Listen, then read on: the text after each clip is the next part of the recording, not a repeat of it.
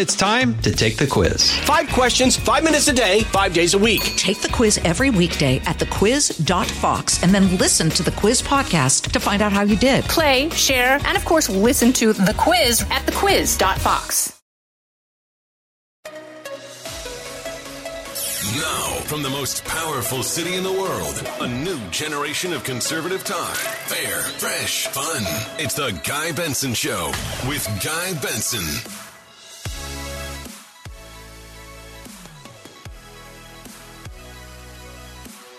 It is Tuesday, August 2nd, 2022. Welcome to the Guy Benson Show. I'm your host, Guy Benson. Thank you very much for tuning in. Every weekday, 3 to 6 p.m. Eastern Time, that's when we air.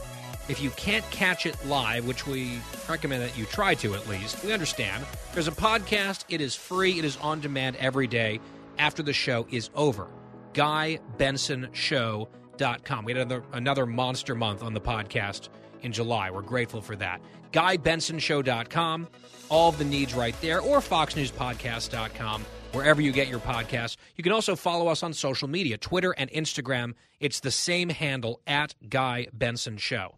I'm the political editor at townhall.com. I'm a Fox News contributor. I'll be on the Business Network in the 6 p.m. hour today, the evening edit, so you might want to tune in for that.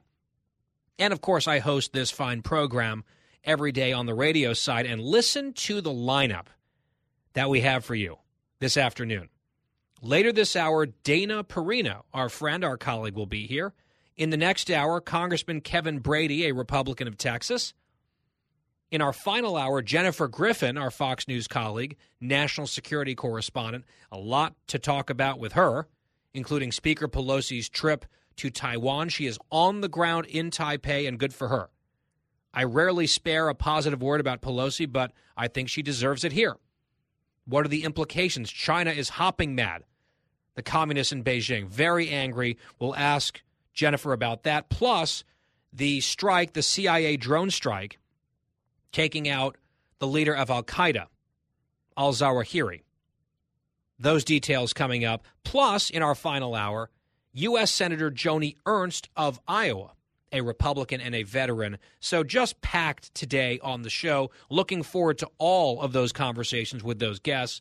I do want to start where we also started yesterday. I think it is very important, especially as a show based here in D.C., just steps away from the Capitol, that we keep our eye on this huge tax and spend bill that the Democrats have rolled out. And needless to say, but I will say it anyway, just to reiterate, I am dead set against this idea. This is the Schumer-Manchin plan. And yes, this is hardcore politics, but sometimes we do hardcore politics on the show based out of Fox's Washington, D.C. bureau. And Senator Manchin, for whom we have some respect and we are grateful for some of the things that he does from time to time in bucking his party, he is much more independent and moderate than almost any of them on Capitol Hill, with a D next to their name at least. He is out there spreading talking points that are just wrong, and in some cases embarrassingly wrong, about this package that he has signed onto and has blessed and kind of bears his name along with Chuck Schumer. We had Brett Baer on the show yesterday talking about the interview he had with Manchin. That was Fox News Sunday. And Manchin is still out there saying things like this on Capitol Hill earlier in Cut 19. Listen. What about the fact that, taxes on those making $200,000 or less? There's nothing on taxes at all. There's not one penny of change in taxes. I have no idea where they're coming at. Let me tell you the only thing that we did. The only thing that was done is basically we looked at taking everything out that could be looked to be to fanning the fires of inflation or inflaming it. And there's nothing there. This is not true. That's not even close to true. The revenue side of this bill is something like $700 billion. It's not just magic money that Joe Manchin found on his West Virginia tree. That's taxpayer money based on raising taxes. They are raising taxes on businesses, predominantly, disproportionately, on manufacturers. And you can argue that it's not raising the tax rate of individuals, but it is raising the burden of living by raising taxes. It is harming and impacting lots of workers and their jobs by raising taxes on these companies, including American manufacturers. Of course there are tax increases in the bill. And they're also doubling the size of the audit force at the IRS. And have fun with that. If you're in the crosshairs of the IRS, especially as a working class or middle class family, some family farm, a small business, that is absolutely brutal. And the IRS, that audit force is doubled under this bill, $80 billion plus sent over to the Internal Revenue Service. So Manchin can pretend and just keep stating or asserting there's no tax increases in the bill at all. That simply is wrong. I don't understand why he keeps saying it. He doesn't strike me as someone, some of these politicians have no problem just aggressively and shamelessly lying constantly. It's like breathing. It's like fish in water. It's what they do. Manchin doesn't really strike me as that kind of guy, so I'm trying to figure out why he's saying this. It's just totally divorced from reality. So he got into it a little bit with our colleague Harris Faulkner on the Faulkner Focus earlier today. Harris was pushing him on some points on taxes, for example. Here's how that sounded, cut 25. Are you saying that Mitch McConnell and others in the Senate are wrong about those numbers and that Americans' taxes are not going to go up beyond that point? Totally, absolutely wrong. Totally wrong. And here's the thing. They're looking at it through political lenses. Look at it through the American lens. I'm just asking questions. I'm just answering questions. Okay. I want to answer these questions because what you're asking and the facts you have are completely wrong. Okay, let me read to you from today's Wall Street Journal editorial on this. Quote, evidence is emerging that the new Schumer-Manchin 15% minimum tax on corporate book income is especially harmful to U.S. manufacturing firms. An analysis by Congress's Joint Committee on Taxation, JCT, we mentioned this yesterday with Brett, which is hardly a nest of supply-siders, this is an official congressional nonpartisan scorekeeper, found that 49.7% of the tax would hit U.S. manufacturers. The Journal editors write this, one well-known economic truth is that corporations don't really pay taxes. They are essentially tax collectors, as the corporate tax rate ultimately falls on some combination of workers, shareholders, and customers. Raise the corporate tax rate and you're cutting wages and salaries for workers. No surprise, that's exactly what the Joint Committee on Taxation found in its analysis of the Schumer-Manchin bill's distributional impact. So we're in a moment now in inflation. I know they call this the Reducing Inflation Act, which is just insulting. It's called the Rainbow and Butterflies Act. Why do you hate rainbows? They call it the Inflation Reduction Act, whatever the term is for this. Right now, people are seeing their real wages go down. Nominal wages are up, but it's swamped by inflation, so their wages in reality, their purchasing power going down. And this is a corporate tax increase. I know Manchin saying there's no tax component at all. It's just wrong. Of course there is. By raising taxes on corporations, that is an effective wage cut for workers and an increase in the cost of goods to consumers. That's the way that these costs get passed down. That is just economic reality. Do either of those sound good to you, especially right now? Do we need workers' wages going down further? Do we need costs of goods and services going up for consumers? That's what will happen. And the nonpartisan JCT, back to the Wall Street Journal piece, quote, finds that average tax rates will increase for nearly every income category in 2023 under the bill. Taxes will rise by nearly $17 billion in 2023, just next year alone, on Americans earning less than $200,000 a year. Now, it's not their personal income tax bracket or rate that's changing, but it is a tax increase that is affecting these people. The JCT ran all of the numbers, did their analysis, and found this is going to hit to the tune of $17 billion, millions of Americans who are making less than $200,000. Remember, the cutoff from Biden, the promise that he has blown multiple times, it was never a real promise, was $400,000. But that is not a promise that will be kept in this bill, and it certainly was not. I mean, it was completely shattered in Build Back Better, which every single House Democrat except for one voted for, and Joe Biden desperately wanted to sign into law. His promise, his word as a Biden that he likes to talk about on taxes, was absolutely worth nothing. What the JCT, again, nonpartisan, and they get cited by the administration and by the Democrats all the time when they like the numbers. Oh, look at these credible numbers from JCT. JCT finds that the Schumer-Manchin bill, quote, is a tax increase on nearly every American. That's the way it's summarized by the Wall Street Journal editors. And yet you've got Joe Manchin out here telling reporters, oh, there's nothing to do with tax. There's no taxes here. There's no taxes at all. And he got into it with Harris Faulkner, saying, no, these are lies, absolutely wrong. The exchange from earlier in the 11 a.m. hour Eastern continued in cut 26. $400,000 was supposed to be the cutoff, and I'm reading, and I am reading, Senator, that it's below that now. Who's paying any taxes? Who's paying any taxes that doesn't have a corporation that has revenue of over $1 billion a year? Oh. Not one person. Not one person. Harris, you're assuming because they'll pass that on. The companies were paying zero. No. Now I'm asking a different question than you're answering. I'm saying Americans, $400,000 and below now are going to be taxed. Their taxes are going to go up. That's a lie. That is a pure outright lie. So their taxes are not going to go up? Not at all. Notice that he changed, actually. He changed the argument from there's nothing to do with taxes at all. He said there are no taxes. Right, that was part of his answer that we played for you earlier. He said there's nothing on taxes at all. There's not one penny of change in taxes. And then with Faulkner pushing him, he says, well, there aren't any taxes from people who don't have a corporation with revenue of over $1 billion a year.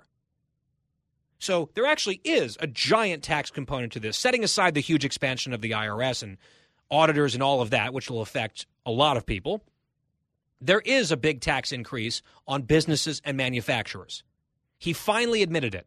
After all the blanket denials, like we're crazy talking about tax increases, he finally admits, oh, yeah, there is this giant corporate tax increase, but it's not hitting an individual person. Well, who do you think works at corporations? People. Who buys goods and services from corporations? People.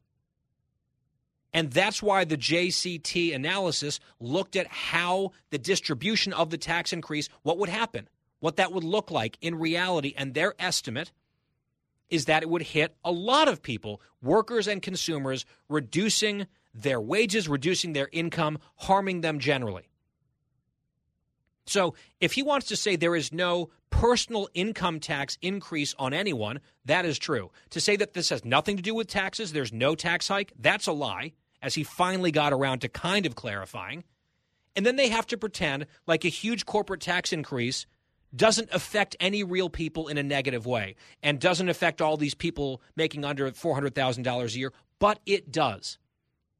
And that is the takeaway based on the analysis of the nonpartisan Joint Committee on Taxation. That's a problem that Manchin has. Now, another problem that Manchin has is that he said back in 2010, you should never raise taxes, which he's now kind of admitted this bill does. It absolutely does, to the tune of hundreds of billions of dollars. You should never raise taxes during a recession. He said it in 2010. Former President Barack Obama said so in 2009. In fact, let's listen to them in their own words, cut 27. I don't think during a time of recession you mess with any of the taxes or increase any taxes. You don't raise taxes in a recession. The last thing you want to do is to raise taxes in the middle of a recession. Well, we're in a recession now. 2 consecutive quarters of negative growth. That's the definition that they've all used forever until suddenly it doesn't count anymore. And we talked about some of these fact checkers like PolitiFact pretending like the definition has changed. The definition is what it is. Manchin said you don't mess with or raise or increase any taxes during a recession. We're in a recession now. It could get a little bit better for a while and then go back into a worse recession in 23 or 24. We talked about that with Dagan McDowell last week. But on the dictionary, widely accepted definition, under that rubric, we are in a recession, and Joe Manchin has proposed big tax increases, and all he can do is say it's not true and it's a lie, even though he sort of slipped up and admitted it, because it's in there, it's in black and white. Like, don't insult us. It's right there. It's in the bill. It's not even a framework. It's a fully written bill. But the White House is also playing this game. Karine Jean-Pierre got in on the action. Some sound as she was tangling with Peter Doocy. We'll get to that coming up. And by the way, Harris Faulkner took a little bit of exception earlier because Manchin at one point was like, oh, Harris, do you not want to help the people of America? Do you not want to help make America stronger? She said, don't make this personal. Of course we all want a stronger America. He was going after her for some reason. It's almost like he doesn't really have strong arguments on the merits, so unfortunately Manchin is stooping to some of this stuff. And I'm not surprised that the Biden people are stooping. They do that all the time. And we'll get to that audio as soon as we come back with Dana Perino also warming up in the bullpen. She'll be joining us shortly. It's The Guy Benson Show. Stay tuned. The Guy Benson Show. More next. The world of business moves fast. Stay on top of it with the Fox Business Rundown every Monday and Friday. Listen to the Fox Business Rundown starting May 20th at foxbusinesspodcasts.com or wherever you download your favorite podcasts.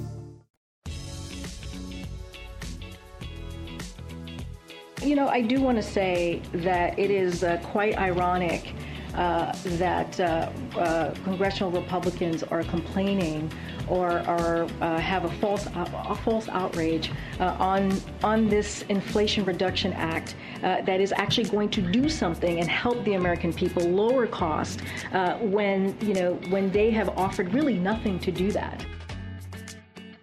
Back on the Guy Benson Show, that's Karine Jean-Pierre at the White House. She really struggles just to even spit out a sentence or two in a row.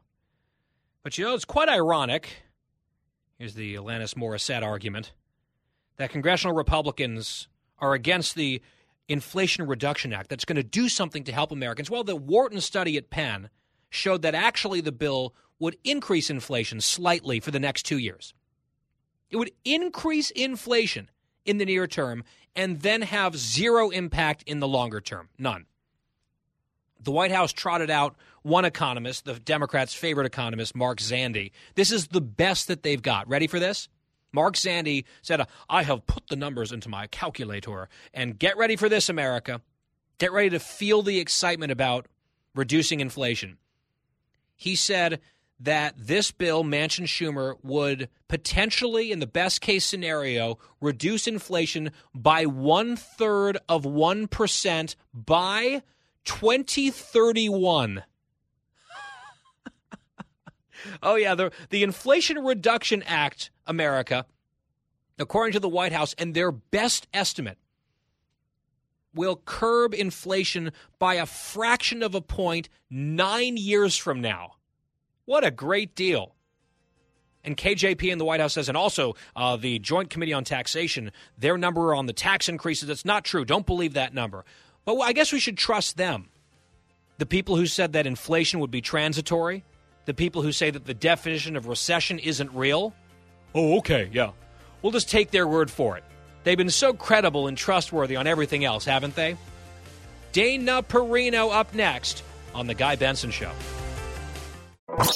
Out of the gates and ready to go. Hey, it's Hutton and Withrow. Hot Mike is here on the Outkick Network. We've got your afternoon covered with the latest sports discussion, and it's available wherever you find your audio. Daily analysis and news. He is hot. I am Mike. Actually, my name is Chad. His name is Jonathan, but you get the picture. We're going to bring it every single day. Whatever you want to call us, we'll respond to. We just want you to respond to what we're dishing out every day. And while you're here, we hope you subscribe to the podcast, like, subscribe, and share.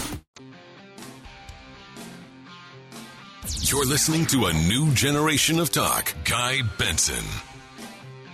Thank you for listening to The Guy Benson Show. I'm Guy Benson. Our website is GuyBensonShow.com. Podcast is free every day after the show is over, around 6 p.m. Eastern. And with us now is Dana Perino, co-anchor of America's Newsroom, co-host of The Five, New York Times best-selling author, most recently of Everything Will Be Okay, available in paperback now. And Dana, it is always great to have you here. Thank you so much. Great to be here.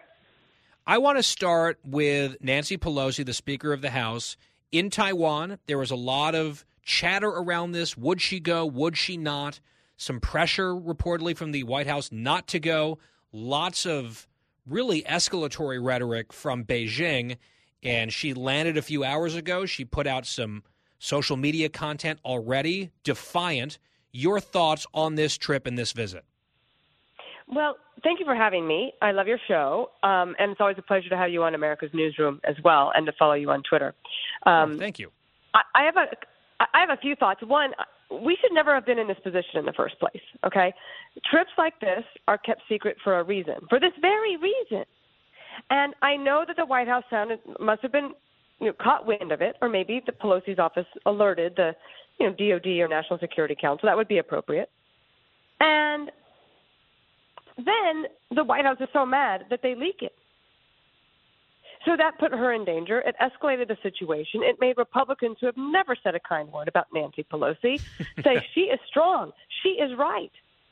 And so once again, the White House, instead of just saying, let's just take it as it comes, lawmakers should be able to go to Taiwan. But another problem that they have, Guy, is there is an inability to be very clear on what the policy is. Now, when I was press secretary, anytime the issue of Taiwan came up, I had to go and reread the One China policy to make sure that I was going to do it correctly. And that's because that's how sensitive it is. And President Xi is now basically lost his mind, and he is desperate to be, this leader for life, and he's got this big conference coming up in October, so he wants to be really tough. And so unfortunately, I think that he's the one that's escalating the rhetoric. And we are not clear enough on our policy. And I'm glad that the speaker went. And It sounds like it went fine. And everything is going to be okay, at least for now. But this is certainly ratcheting up in the Pacific. Yeah, and I blame the Chinese for the rising tensions. This is not her being provocative. It is them being provocative with their rhetoric, with the words that they're using. I lay this on them. But it sounds like we agree on this point. If you read between the lines and you read the reporting, it seems like not wanting to rankle the CCP, at least for a while, was the priority of the Biden administration. So they tried to squash this trip with a leak. Then they were, I guess, lobbying her behind the scenes not to go. And then once it became clear that she was going to go anyway, and they were going to look even weaker, then they started to sort of come around a little bit publicly and say it's her own choice and our officials can go wherever they want to go. It just looks like they really badly mishandled this and kind of look weak both to Beijing and on Capitol Hill based on the way that they played this. That's right. And also, let's just take a moment to think about these brave people, some of the pictures that you're seeing of those Taiwanese who are holding up their signs, who are protesting, who welcome Speaker Pelosi with a big sign in one of the tallest buildings. Because this really, it's about them. That's why she went. It's not about her. I don't believe that's about her wanting to just get attention. She gets plenty of attention.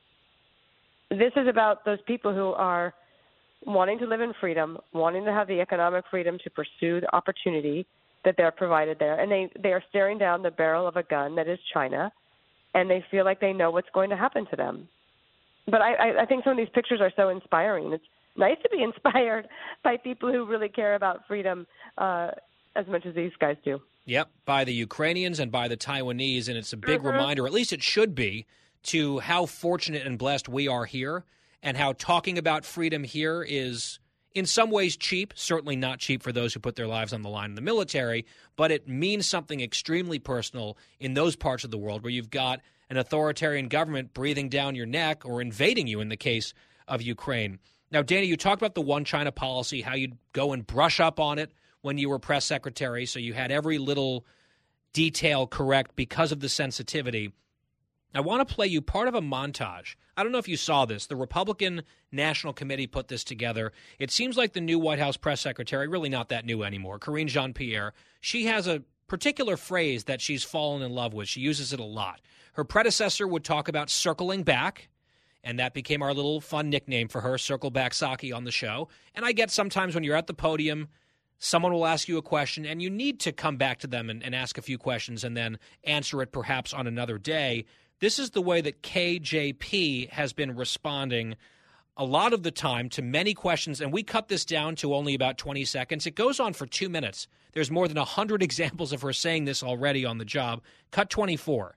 I don't have anything. I don't have anything. I don't have anything. I don't have anything. I don't have anything. I just don't have anything. I don't have anything. We don't have anything. I just don't have anything. Don't have anything. So I don't have anything. I don't have anything. I don't have anything. I don't have anything. I don't have anything. I just don't have anything. I just don't have anything. I don't have anything. Again, I don't have anything. I don't have anything. I don't have anything. Don't have anything. Now, Dana, because we value your time, we will not play you the remaining minute and 40 seconds of that montage. Ones? All different. These. Nope, all specifically different.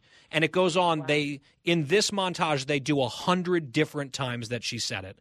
And I just wonder, in terms of best practices, what you think of that and how you assess overall the job performance of Karine Jean-Pierre so far. Well, I always am kind to the press secretary because I understand how hard the job is. And she's not working with a lot of great material, okay? And I think one of the reasons she doesn't have anything is because they don't give her anything. However, I do think also it's your responsibility to go and get the information. And one of the things I would ask of my deputies, and they did an excellent job, is I demanded I should never be surprised by a question at the briefing. And there are just some things that you have an answer about. For example, a few weeks ago, one of those, I don't have anything on that for you, was about the baby formula crisis.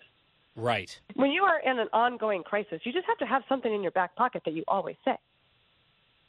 The other thing is maybe her deputies need to figure out a way to help her have more information. And I think the reporters, I wouldn't say they're treating her with kid gloves. I don't think they are. I think it's pretty clear that there's a consensus building that she's not able to effectively communicate on behalf of the president. And one of the things that was very strange yesterday, I'd love your take on this, was that the outgoing communications director, Kate Bedingfield, is now apparently changing her mind, and she's going to stay. Yeah, she's back incoming, I guess. Yeah, I guess. And I find that some of it, that's the story's just read very strangely to me. Like something obviously happened that she felt that she wanted to leave, and then she got talked back into staying. And now there's tension within the White House because apparently there's one camp who thinks that the communications strategy has not been good enough, but another camp that thinks that Karine Jean-Pierre is not going to be able to handle things. And then more and more you see John Kirby, who is a National Security Council spokesperson, at the podium, speaking out more and more. Exactly. And I wouldn't be surprised if you see him do more of that. I mean, he's doing Sunday shows where you don't just get asked about foreign policy. You can get asked about anything. Do you agree with that consensus that you just mentioned, at least that appears to be growing in the White House, that Jean-Pierre cannot effectively speak on behalf of the president? Not necessarily. I think one of the things, the other thing that happens is that they have very, very stringent COVID rules at the White House, which is why the president is only now getting COVID for the first time. And I don't think that they spend a lot of time with him. And I don't think he's very decisive. You see that also growing as a criticism within the White House, that the decisions are slow to get made, that they're contemplated for way too long. And that might be why she doesn't have anything for anybody on that, this or that, because they haven't made decisions yet. It might not be her fault. Meanwhile, we have the Vice President, Kamala Harris. I saw this yesterday. Now, sometimes when she's speaking off the cuff, she gets into some trouble. She says something that's kind of cringeworthy or repeats herself. In this case, it appeared that she was reading a prepared text. This was teleprompters, the whole thing. And here is how she concluded this prepared speech in cut 23. While we send our prayers and our love, we also, with each day, renew our commitment to the urgency of now and the ability that we have collectively, all of us in it together, to do something about it. I mean, it's just kind of filler words, Dana, and I know that a few of her top speechwriters have quit, so maybe that's what we're hearing there. But it doesn't really seem like they're sending their best when it comes to the vice president in a lot of her public rhetoric. Well, again, I'm reluctant to blame the staff because Kamala Harris has been doing this for a long time, and perhaps she always spoke like this and nobody noticed. I mean, she didn't get very far. She was the first to drop out even before the primaries in the presidential campaign in, 2020. I'm just a little bit shocked. No, she was a statewide office holder in California, then a senator, right? I mean, she has a long career. I guess maybe I find it very hard to believe that this is a new tick of hers. It must have been how it has been all along, and it only is now being scrutinized because she's the vice president of the United States, and everything she says is going to be recorded and played. But if that was actually in the teleprompter, and I would assume I know that every principal I've ever worked for has been engaged in the text before they read it out loud in public. And if that was actually written for her and in the teleprompter, and she reviewed it and then okayed it and then went ahead and said it, that's incredible to me. It's just such so a disappointment, banal. and a missed opportunity. Yeah. Yeah.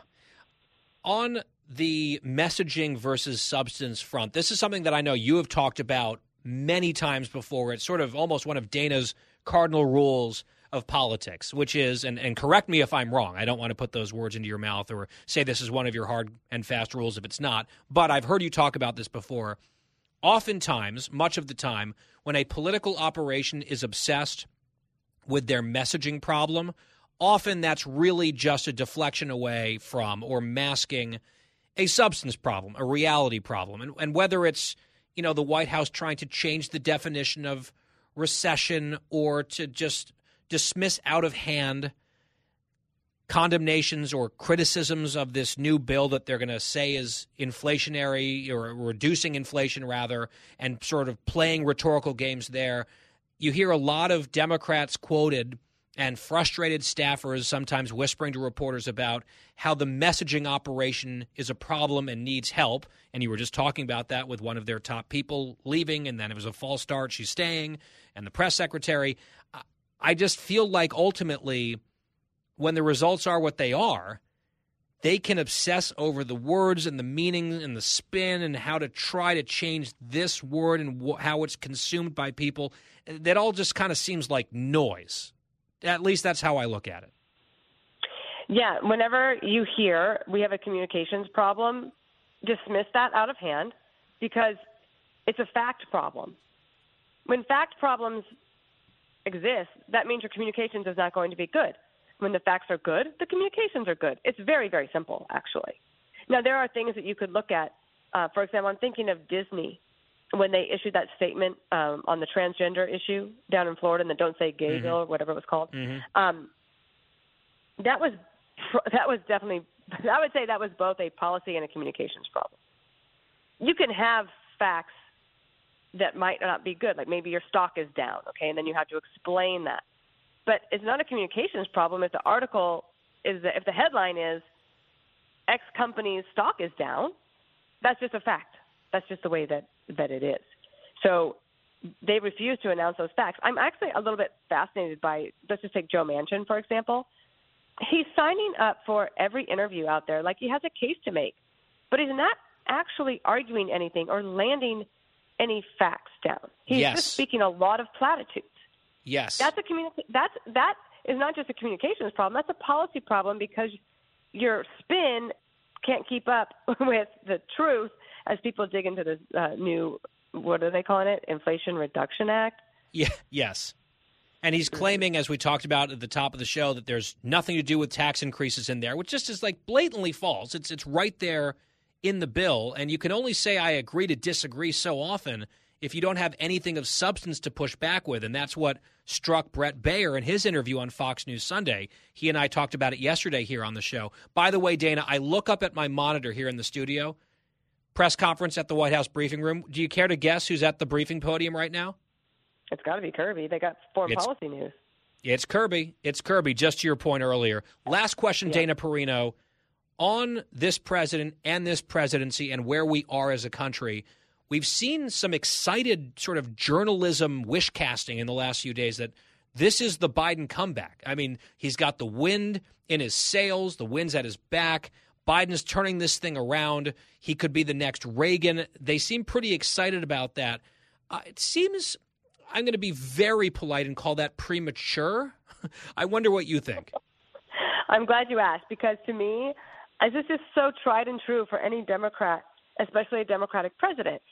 The media wants so badly to write comeback kid stories that it's like they had them pre-written as if they were obituaries. Yeah, it's like, hey, get that. It might be time to run that comeback story. We might not get another chance. So let's go ahead and run it on Thursday. I know you've got to run. I would just say one thing, that one area the media has constantly missed in evaluating Biden is what normal people feel. I'm blown away that they think every successful handshake deal in the Senate moves the needle in swing states where inflation is around 13%. That doesn't seem plausible to me.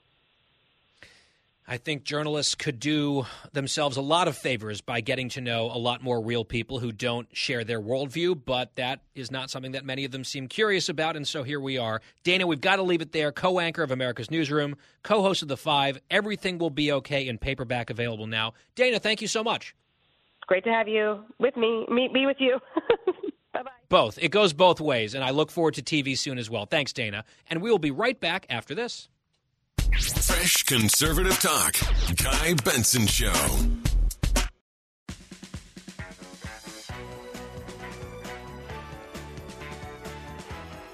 It is the Guy Benson Show. It's primary day across multiple states. I'll be joining the Fox News Radio network coverage in the 10 p.m. hour this evening. And a lot of eyes are on Arizona, on Missouri, on Michigan. Now, there are some races also in Washington State and Kansas as well. But at least the big primary races that I'm most interested in, and I think a lot of people are, Arizona governor, Arizona Senate, Missouri Senate, and we'll see if the Republicans can dodge some bullets in some of these races. And then in Michigan, not just the gubernatorial primary, but that 3rd congressional district, and the Democrats playing in that race to boost someone against Peter Meijer, who we've had on this program and who I really admire. So we will have analysis tomorrow of what happens tonight, maybe Josh Kraushaar, perhaps others, but some big ones on the docket this evening. And, of course, we're going to have that covered on this program. It is the Guy Benson Show. Much more to get to, including Kevin Brady, congressman from Texas, upcoming. Don't go anywhere.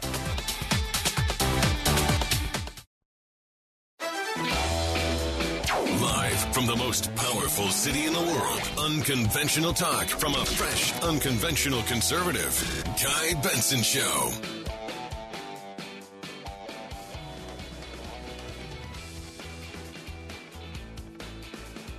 It's a new hour on the Guy Benson Show, our middle hour out of 3.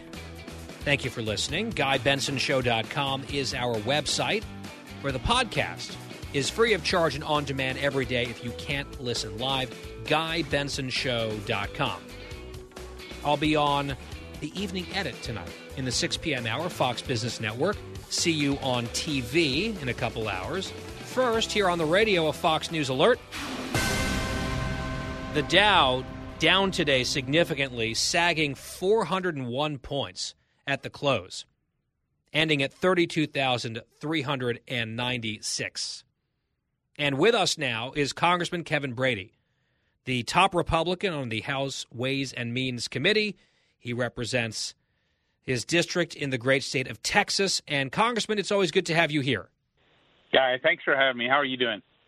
I'm doing well. I want to ask you about inflation and the Democrats' legislation that they've put together, at least over on the Senate side. But before we do that, just quickly, your thought on Speaker Pelosi's trip to Taiwan. There was a debate whether it was going to happen, whether it should happen. Well, she is there now.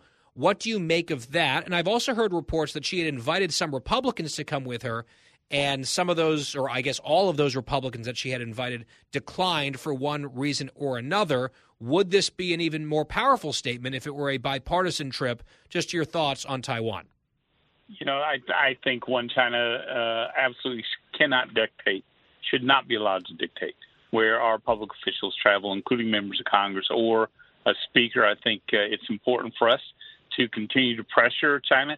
She's been pretty weak on China for the most part, so I am pleasantly surprised that she understood the importance of this. I think it would have been stronger in a bipartisan way. But, look, there isn't much partisan or bipartisanship going on with this speaker, so I'm not surprised there.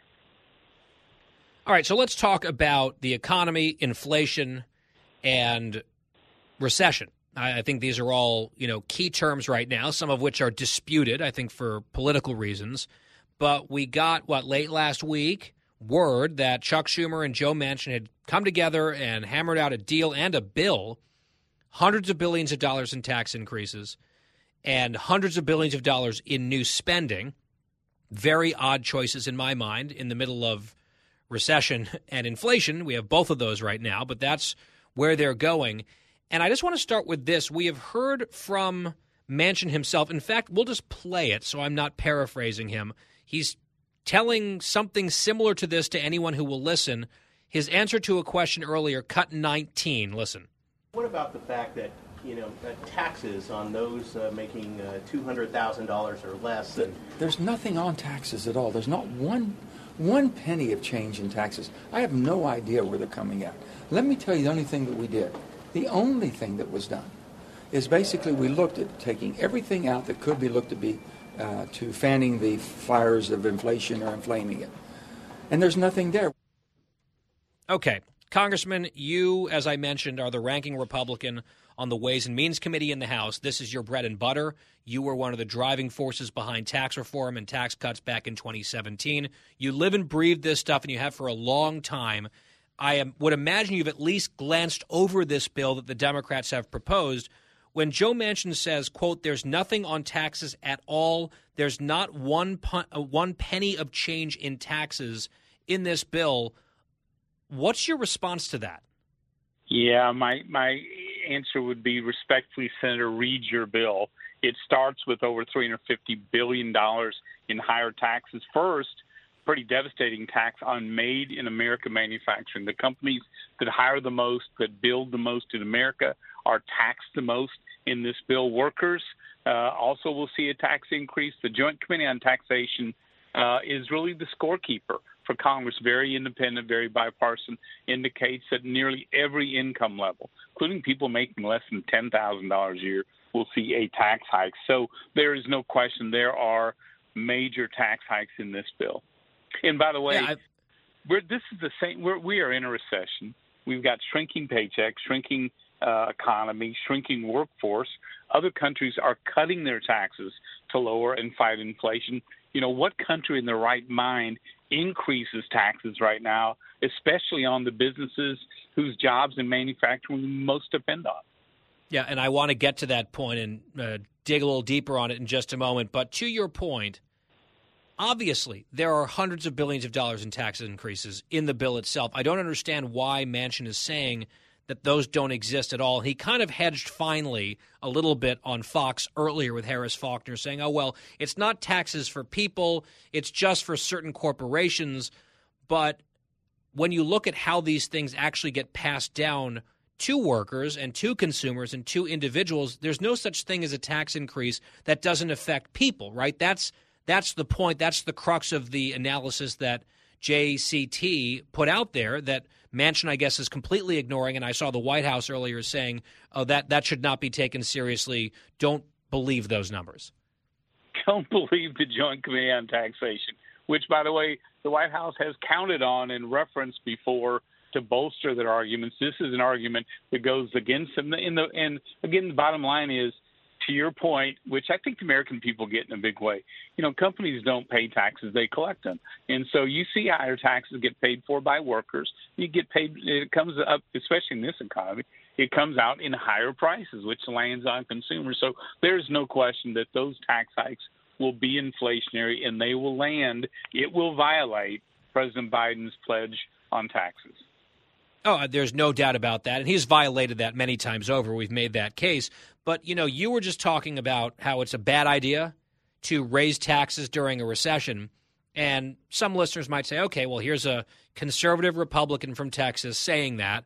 But I want to play you what we played earlier. Here's Joe Manchin and Barack Obama years back, but in a time of recession and around recession, making exactly the same argument, cut 27. I don't think during a time of recession you mess with any of the taxes or increase any taxes. You don't raise taxes in a recession. The last thing you want to do is to raise taxes in the middle of a recession. Chuck Schumer said the exact same thing in 2008 as well. So I know they used to have the same definition as the rest of us on recession. That seems to be changing. And they used to believe that you shouldn't raise taxes during a recession. And I guess in order to get around that, they're saying that there isn't a recession, even though there is. And these don't really count as tax increases, even though they are. It just feels like a lot of games being played. But the economic realities, Congressman, are unchanged. Yeah, they are. Look, this economy shrunk for 6 months in a row. That is the classic definition of recession. And that's how the last 10 recessions, by the way, were identified immediately as an economy that is contracting. And if you look at people's paychecks with raging inflation, their paychecks are contracting. If you look at the workforce, the last 3 months straight, our workforce is shrinking and contracting as well. Certainly this is a recession, but I do know the White House will do anything not to say that word, and the media that backs them is making sure that the word recession is quickly dismissed. It's frustrating because I think the bulk of Americans already feel like they're in a recession because this is such a cruel economy for them. Yeah, and that's what the polling has borne out here for a while. One last point quickly on inflation. I laughed out loud, actually, in the first hour on the show, reading the spin from the White House. They're citing, of course, Mark Zandi, who says that, oh, no, this is a reducing of inflation, the Inflation Reduction Act. Trust us, 9 years from now, inflation might be reduced by 1/3 of 1% by 2031. That's the big talking point that they've got. Meanwhile, the Tax Foundation, nonpartisan, this just out minutes ago from McConnell's office, quote, by reducing long-run economic growth, this bill may actually worsen inflation by constraining the productive capacity of the economy, end quote. Congressman, 30 seconds, your reaction on the inflation piece. Yes, this is inflationary. You can't spend this type of money without fueling inflation further. And then add those tax hikes on families begin and kick in next year as inflation continues to rage.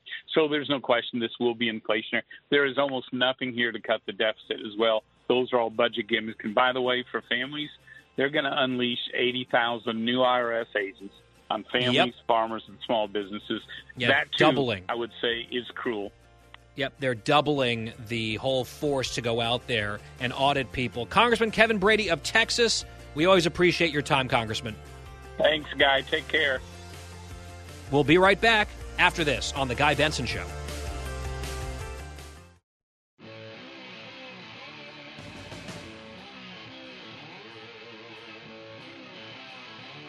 I'm Guy Benson. Welcome back. So Brian Griffin is the deputy press secretary for Governor Ron DeSantis down in Florida. And I guess someone from The View reached out to the office asking to try to book Governor DeSantis on The View. And Mr. Griffin decided to publicly post his response to the booker at that show. Here's what he wrote. Dear so-and-so, he blacked out the name. Thanks for the invite. I understand you are sending this request on behalf of your team.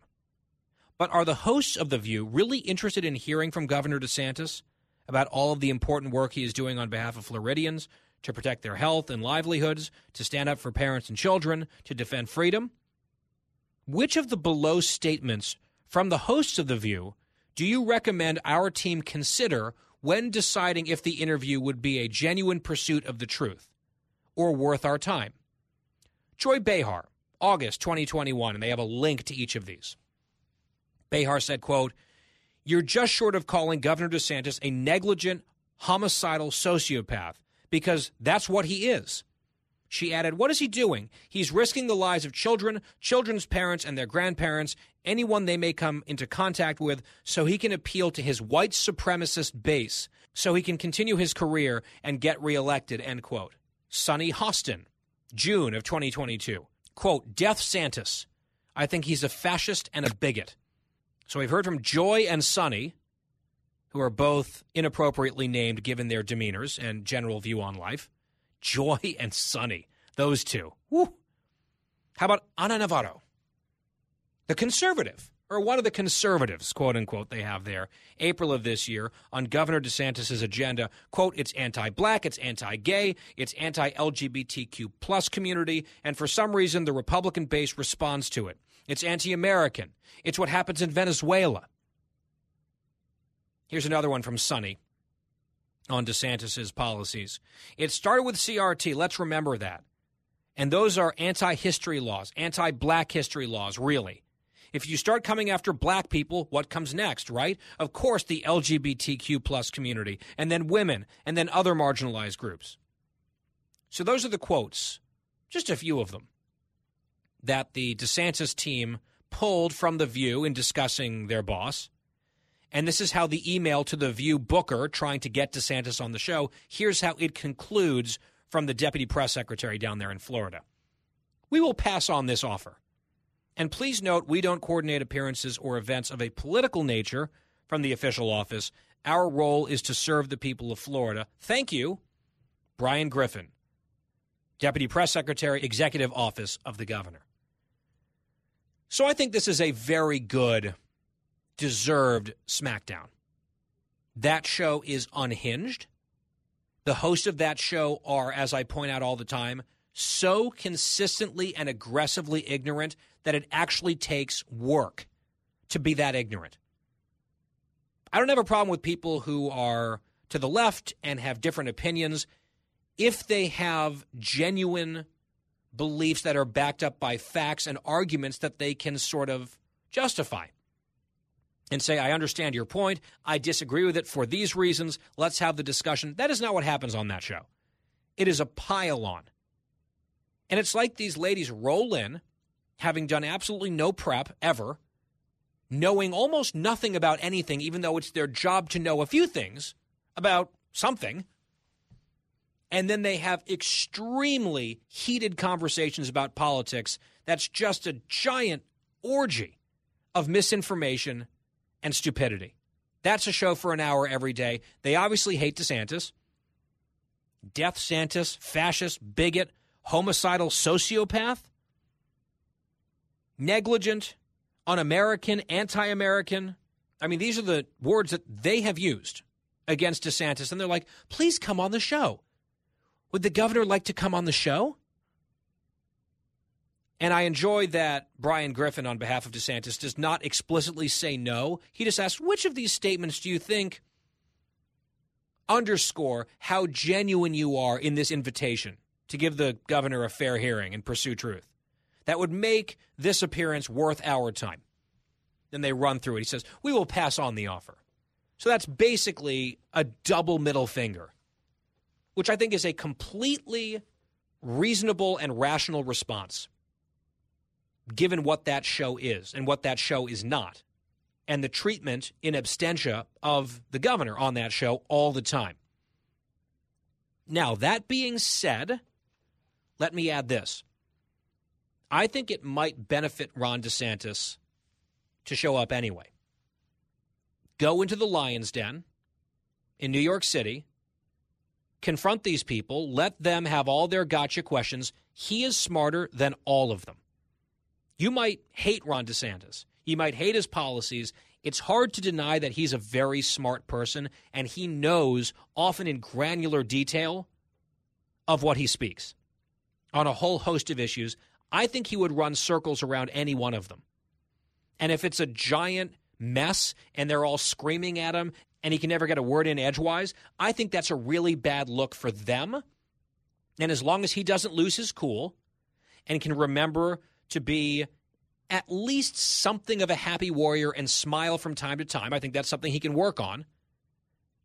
I think either way, he probably wins the exchange and is willing to show, part of his brand is he will stand up and fight for people, and sometimes you stand up to bullies. That show is a bullying show run by bullies. The point of the show is to bully, not to inform. It is to create an echo chamber that demonizes half of the country. And I think DeSantis is not really scared of a challenge. He's shown that over and over again. This could be sort of a wild setting for him. But if he has his eyes on a prize beyond re-election, and that's task number 1 in November, the bigger the number, the better for him. But if he wants to go to the next level, as is widely speculated and or believed by a lot of people, I think being able to wade into that kind of ideological and intellectual cesspool and hold your own is a worthwhile thing, an endeavor to at least check off the list at some point. Whether this is the moment for that now or down the line, I'm just saying it could benefit him to do it. But as an initial response to this request from this show, I think this was fabulous. And we'll see how this potential relationship does or does not pan out in the coming months, or even perhaps the coming years. The Guy Benson Show resumes right after this break. George Soros has something to say. He wrote a piece in the Wall Street Journal about crime and all of the left-wing, soft-on-crime DAs that he has funded. Any remorse? Spoiler alert, none. I will react and respond to Mr. Soros right after this.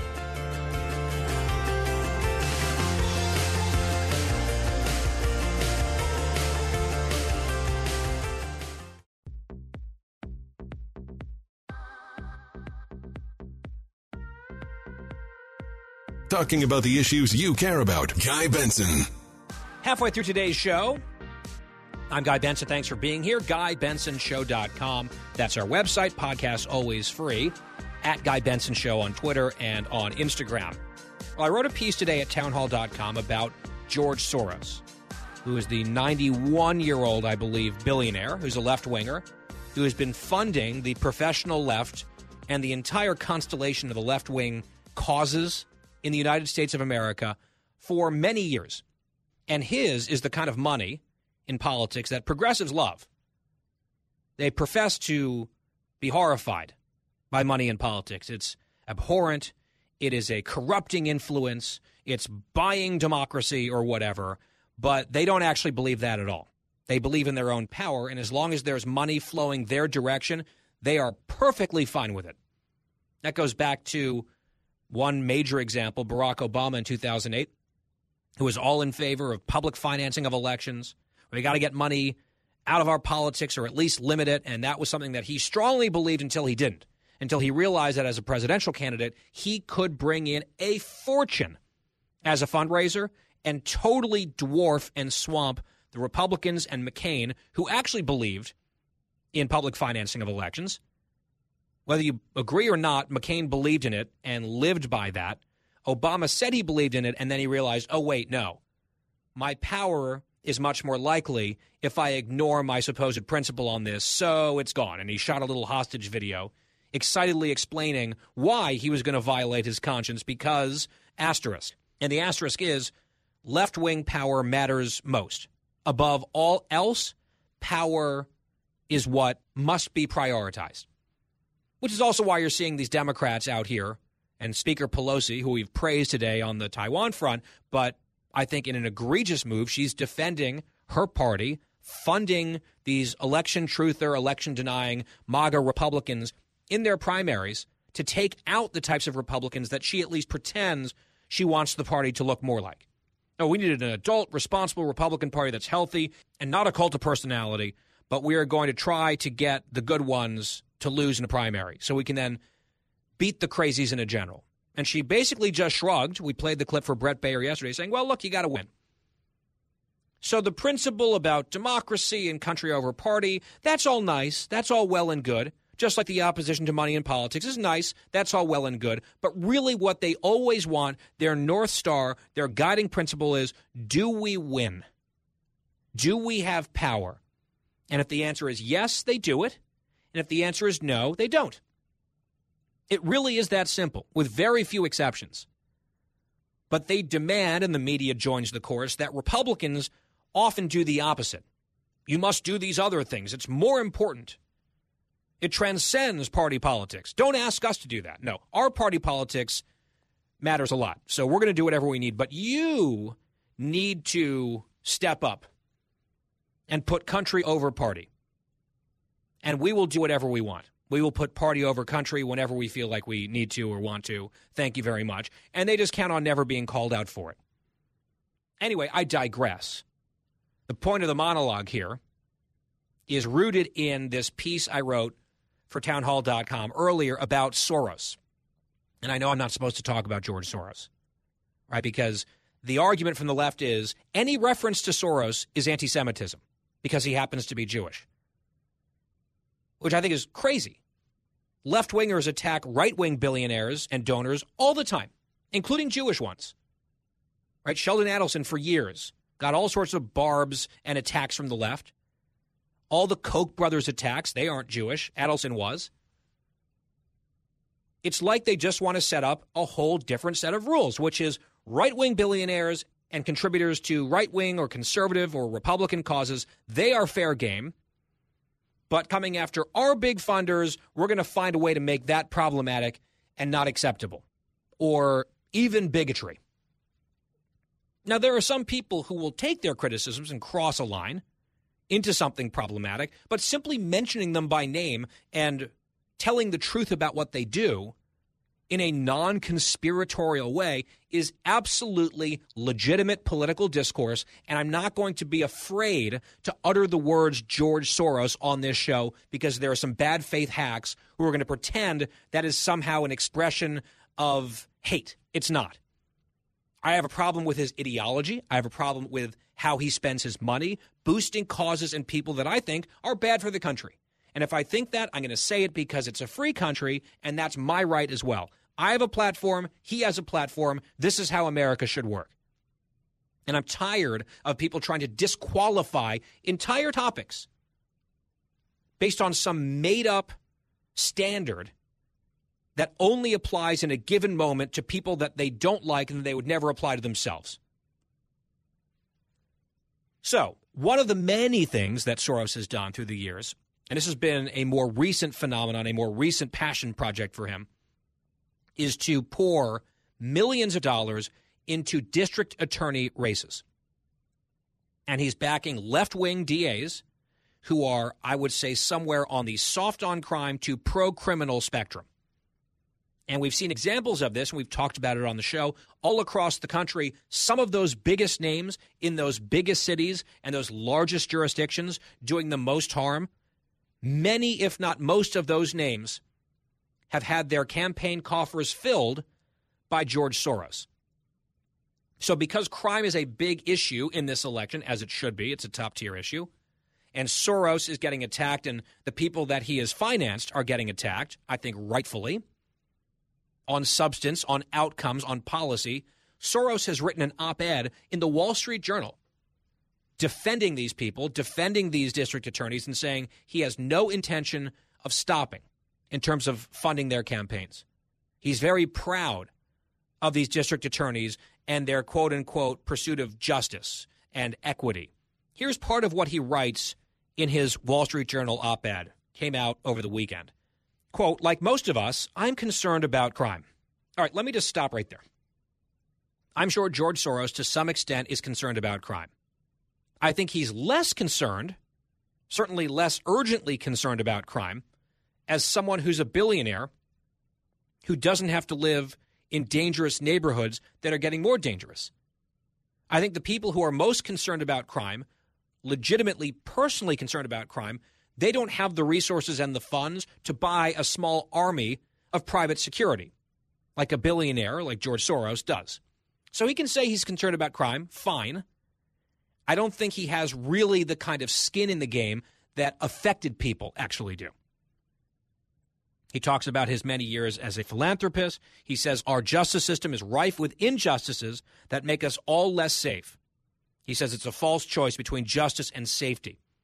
Although sometimes in some of these places it does kind of feel that way, where the quote-unquote social justice crowd makes a lot of people a lot less safe by doing a lot of favors and coddling of criminals. And I say this as someone who actually is somewhat open to a number of different reforms on the criminal justice front, and I've defended and endorsed some of them. I think there's been a massive overcorrection. I think we've gone far too far in one direction down the wrong path because of some of these officials whose campaigns have been heavily funded by Soros. He says we spend $81 billion every year keeping about 2 million people in prisons and jails. Now, do some of those people maybe deserve a second chance, or is it wasting resources to have them behind bars? In some cases, probably yes. Do a hell of a lot of those people need to be behind bars to keep the rest of us safe? Yes. The fact that we have that many people imprisoned is not necessarily unto itself a great argument to say it's a waste of resources. I think we spend taxpayer money for very good reason, keeping dangerous people out of the public and behind big walls and bars, because they've earned that through their choices and through their behaviors and their crimes. He says, quote, in recent years, this is Soros, reform-minded prosecutors and other law enforcement officials around the country have been coalescing around an agenda that promises to be more effective and just. As you see the scenes playing out in some of these major cities, New York, Chicago, D.C., L.A., SF, Philly, etc., do they strike you as more effective and more just? And if so, effective for whom? And furnishing justice to whom? He says this approach, quote, is popular and it's effective. This is why I have supported the election and more recently the re-election of prosecutors who support reform. I have done it transparently and I have no intention of stopping. Soros concludes, judging by the results, the public likes what it's hearing. Do they? His DA, Chesa Boudin, the son of terrorists, literally, was just thrown out on his ass by the voters of San Francisco. In a recall election, he lost by 20 points. He got blown out because of this quote-unquote effective and just reform-minded approach to prosecution, which is to say legalizing crime in a lot of cases.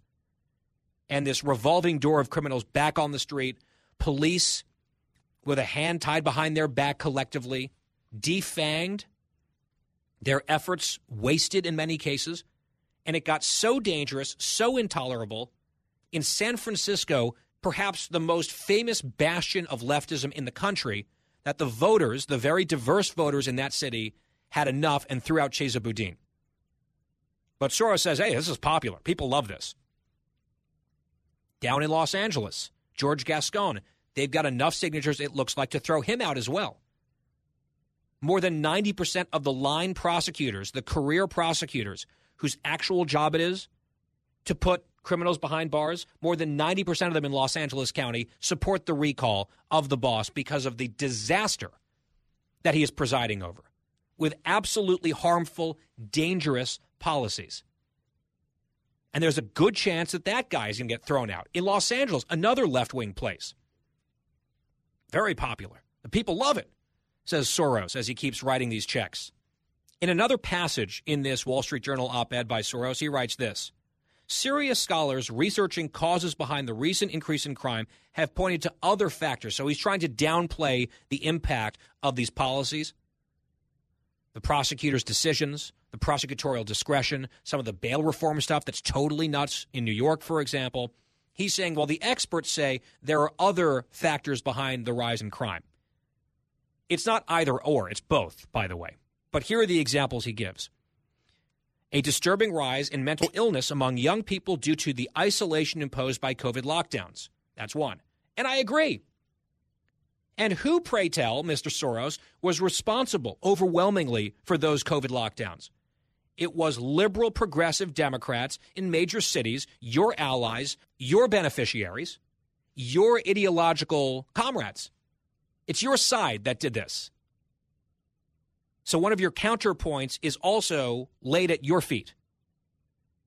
Another one he gives, another example, another factor behind the rise in crime, quote, a pullback in policing in the wake of public criminal justice reform protests. Yeah. Police pulling back after protesting in a lot of riots that people defended or justified for quite some time. Absolutely true that that's a factor. The police were demoralized. The types of political and law enforcement leadership that you have financed, sir, have convinced cops on the beat and the men and women who put their lives on the line that doing their job aggressively in a robust way isn't worth it because the people in charge, the politicians, the people that you're donating to, don't have their back because they don't. So the police have pulled back. They're not aggressively enforcing the law. They're not rushing to scenes. They're waiting and cleaning up afterwards in some cases. It is making neighborhoods and situations much more dangerous.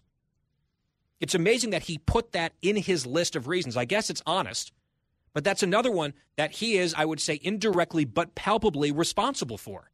He also talks about guns. He says many of the same people who call for more punitive criminal justice policies also support looser gun laws. Well, what they could do is actually prosecute and get convictions on gun crimes and illegal possession crimes. Those convictions in many of these jurisdictions have plummeted. The prosecutions have gone down.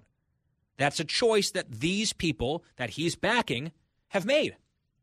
So maybe the complaint should go to them. He also says a lot of the rise in murder and violent crime is coming in Republican-led states, some Republican states with Republican governors.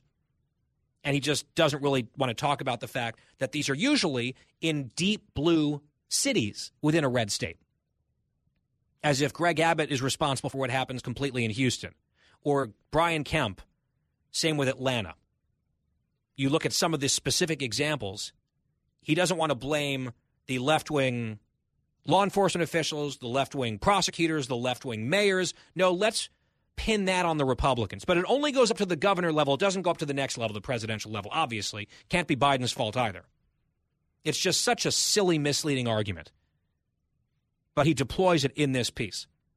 I have one more point to make, and I want to illustrate it based on some stats coming out of New York City on crime. I wonder if Soros is proud of these too. We'll get to that next. Guy Benson will be right back.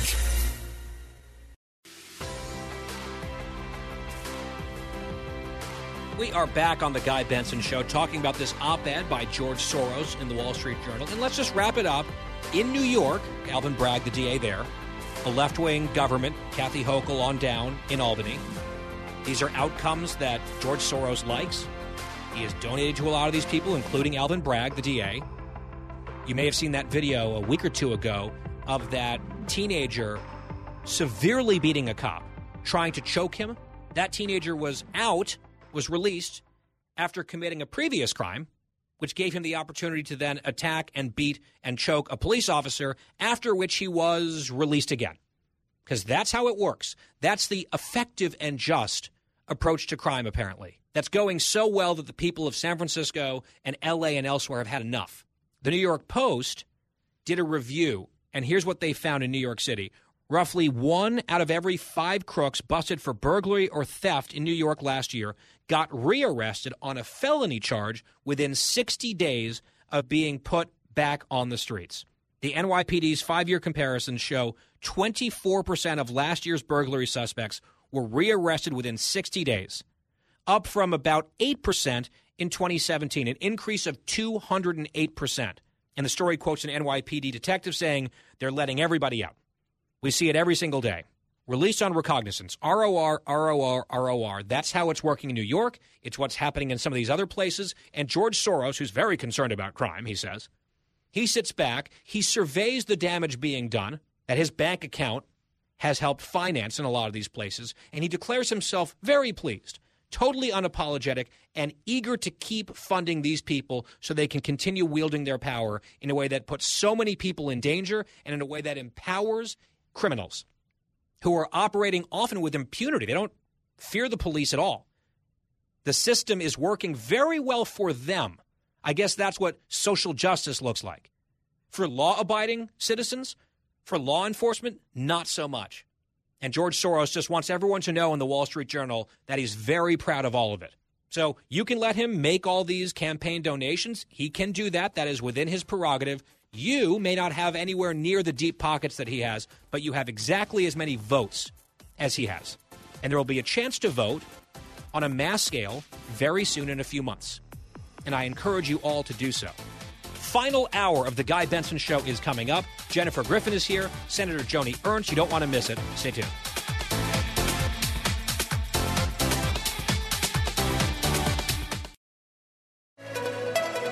It's 5 o'clock in the most powerful city in the world, Washington, D.C. It's time for the Guy Benson Show Happy Hour, sponsored by the Finnish Long Drink. Finland's most popular alcoholic beverage has come to America. Visit thelongdrink.com. And now, here's your host, Guy Benson.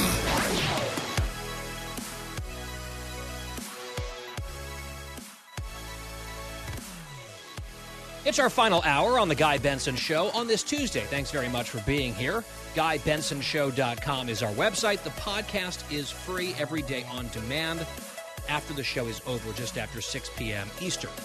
You can follow us on social media at Guy Benson Show. That's Twitter and Instagram. And this hour is sponsored by the Finnish Long Drink, our friends over there, as they expand all across the country by popular demand. TheLongDrink.com is their website. You can find out where they're sold near you. You can order online. TheLongDrink.com. Always drink responsibly. 21 plus only. Joining us now is Jennifer Griffin, national security correspondent here at Fox News. And Jennifer, it's always good to have you. Thank you, Guy. Great to be with you. Well, this big announcement yesterday, we got some rumors and buzz earlier in the day, then the confirmation from the president last evening that Ayman al-Zawahiri, a senior figure in al-Qaeda, was killed in a U.S. drone strike in Kabul, the capital of Afghanistan. Before we get into some of the other details and implications here, just share with our audience a little bit about Zawahiri, because I think there are probably some younger listeners who perhaps have never heard of him until he was killed. Well, it's really important to remember that Ayman al-Zawahiri was really bin Laden's right hand. He and bin Laden merged forces back in the 80s when Zawahiri was an Egyptian doctor who was the head of Egyptian Islamic Jihad. He had been jailed in Egypt for trying to overthrow the government there. He was part of the roundup after Anwar Sadat, the president of Egypt, was assassinated, and he fled to Saudi Arabia and then became a doctor in Peshawar, Pakistan, treating the Afghan warriors, the Mujahideen, who were fighting the Soviets in the 80s. So this goes way back. He was 71 years old, and he took over when Osama bin Laden was killed by SEAL Team 6 in Abbottabad, Pakistan. But he's been sick for some time. He's more of a figurehead leader. He was certainly one of the planners of 9/11. This was viewed as, incredibly important for the CIA to sort of get full closure on the 9/11 attackers. This is a huge intelligence coup for the CIA because he was found in downtown Kabul in a guest house that was run by Sirajuddin Haqqani, who was, is the interior minister of the Taliban's new government. So he was living as a guest of the Taliban in plain sight, and the fact that the CIA could send 2 Hellfire missiles in to the compound and not kill any other people or civilians in the compound and just hit him when he came out onto the balcony without sending any U.S. troops there on the ground. We were told there were no U.S. personnel on the ground. This is, really quite an extraordinary feat. It's been frustrating that Zawahiri was able to avoid capture for all these years. He was basically hiding out along the border between Pakistan and Afghanistan, most likely with the knowledge of Pakistan's ISI, the intelligence service. And it's only because the U.S. pulled out of Afghanistan that he felt comfortable enough to move to be the guest in this, this nice neighborhood of Kabul, right in downtown Kabul. I think one of the encouraging things from my perspective as someone who grew up, I was in high school on 9/11. My town lost a dozen people that day. My father worked in Lower Manhattan. It was a horrifying day for all Americans, I think especially so for those of us with a personal connection to it. Just to know that the U.S. government, the U.S. military, U.S. intelligence has a very long memory. And whether it's bin Laden, whether it's Zawahiri, whether it's Zarqawi, whether it's Soleimani, whether it's Baghdadi, if you are responsible for killing Americans, we're not going to just let it go.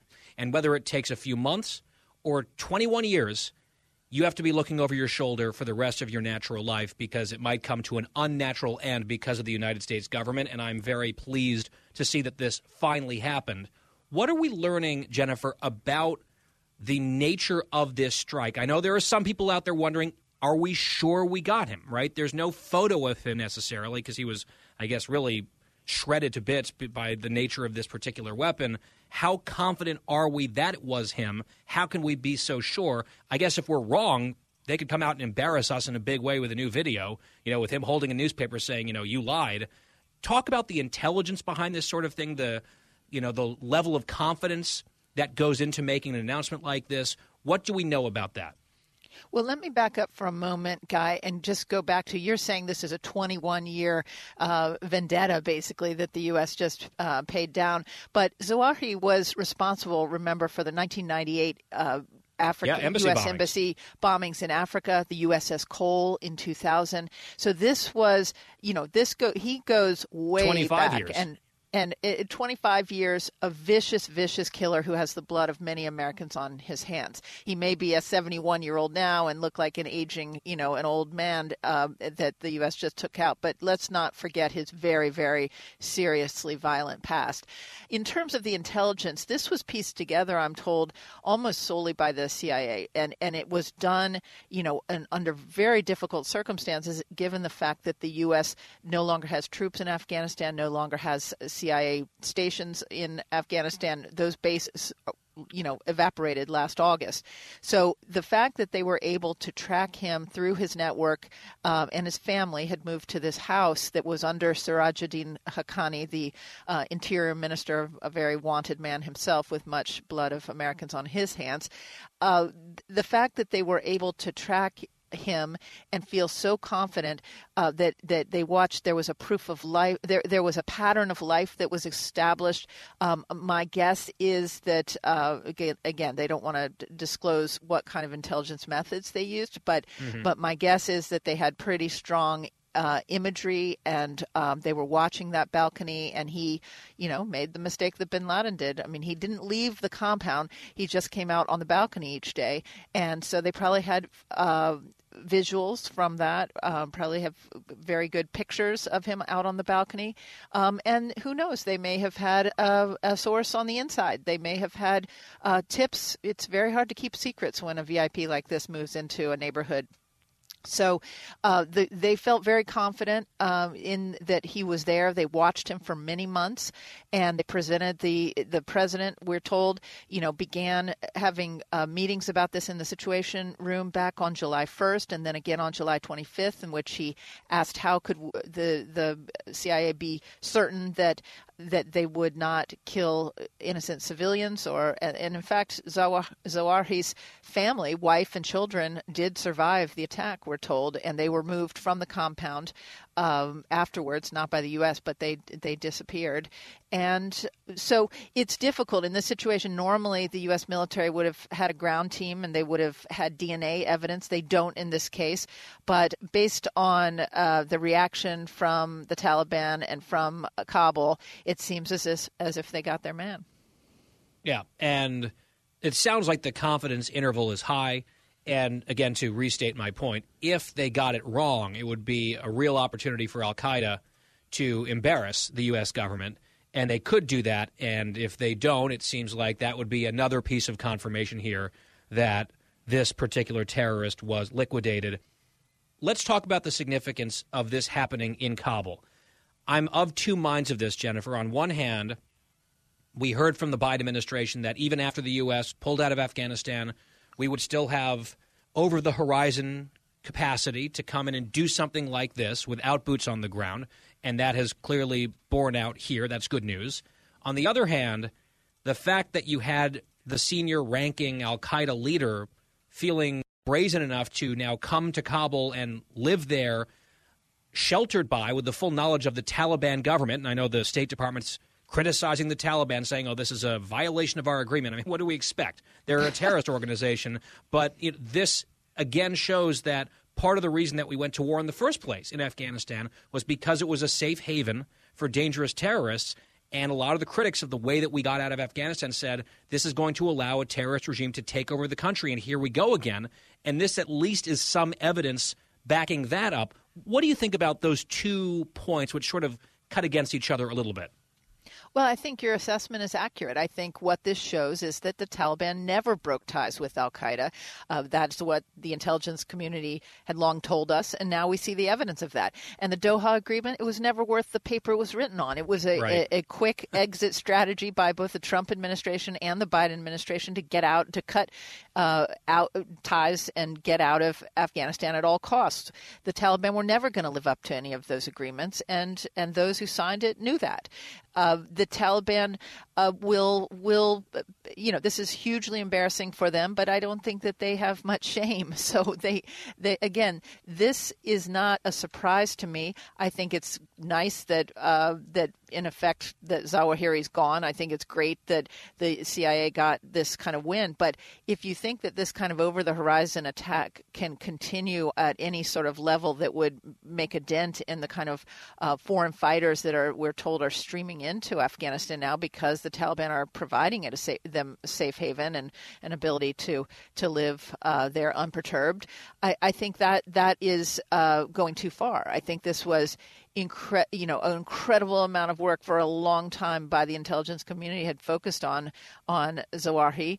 He made a mistake and they got him. But does this mean they're going to be able to anticipate who the next Zawahiri is and how they're regrouping in Afghanistan? It's going to be very, very difficult to keep an eye on the various Islamic jihadist groups that we have a recent UN report talking about how thousands of foreign fighters are already moving into Afghanistan. So it's they've blinded themselves. They got lucky this time, but this is not something they're going to be able to carry out on a daily basis.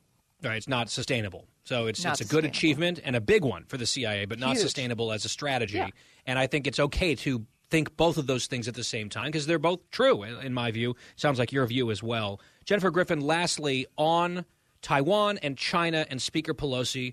She arrived today. She put up social media posts immediately. This is really making a statement. And we know that the Chinese were rattling the saber very loudly about this potential trip.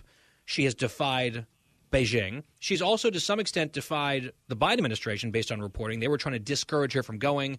Obviously, that did not work. There's been a number of Republicans now putting out statements, signing letters in support of this visit. What do you make of the threats from China ahead of this? And she's on the ground there now, so we don't know what will play out in the next day or two. But looking ahead even weeks, months, years, is this a tempest in a teapot that sort of blows over, or does this have something more lasting in terms of a legacy or consequences? I think this is a turning point in the relationship with Beijing. I think that if you listen to the rhetoric, China is very different from Russia in that they're not going to come and cross they're not going to send their military across a border and move in immediately. But this has really angered Beijing. At the same time, it has been a very strong symbolic gesture to the Taiwanese government at a time when, again, if you look at what Russia's done in Ukraine, it's important. And as Speaker Pelosi wrote in a Washington Post op-ed today, it's time for the world to stand up against autocracies and in favor of democracies. And so the administration is trying to walk this fine line of saying we didn't try to discourage Speaker Pelosi from going, but at the same time, they're extremely nervous because we're in uncharted territory. The Pentagon is on edge. They have to watch and see what the PLA, the People's Liberation Army, is going to do. We've seen reports from the Taiwan Defense Ministry saying that 20 Chinese warplanes have entered Taiwanese airspace. It's most likely, they're probing. It's a threat. They're going to carry out live fire exercises over the next few days from Thursday to Sunday. That will be after Pelosi and her delegation has left. But nonetheless, I don't think anyone knows how this ends. Beijing is extremely angry, and this is very embarrassing for President Xi.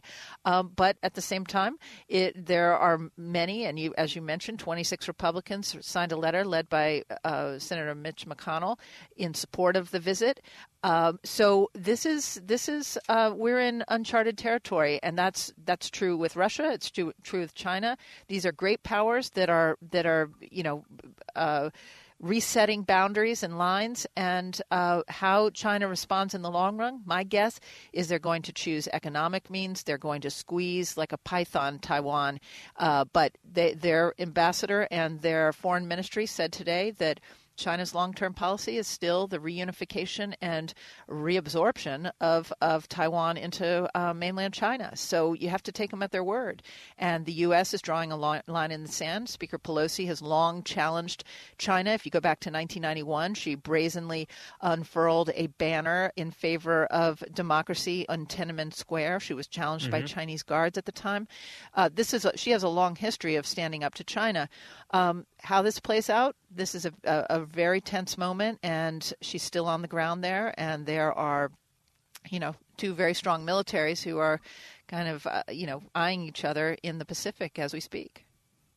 Jennifer Griffin, national security correspondent at Fox News. Jennifer, thank you so much for your time and your insights today.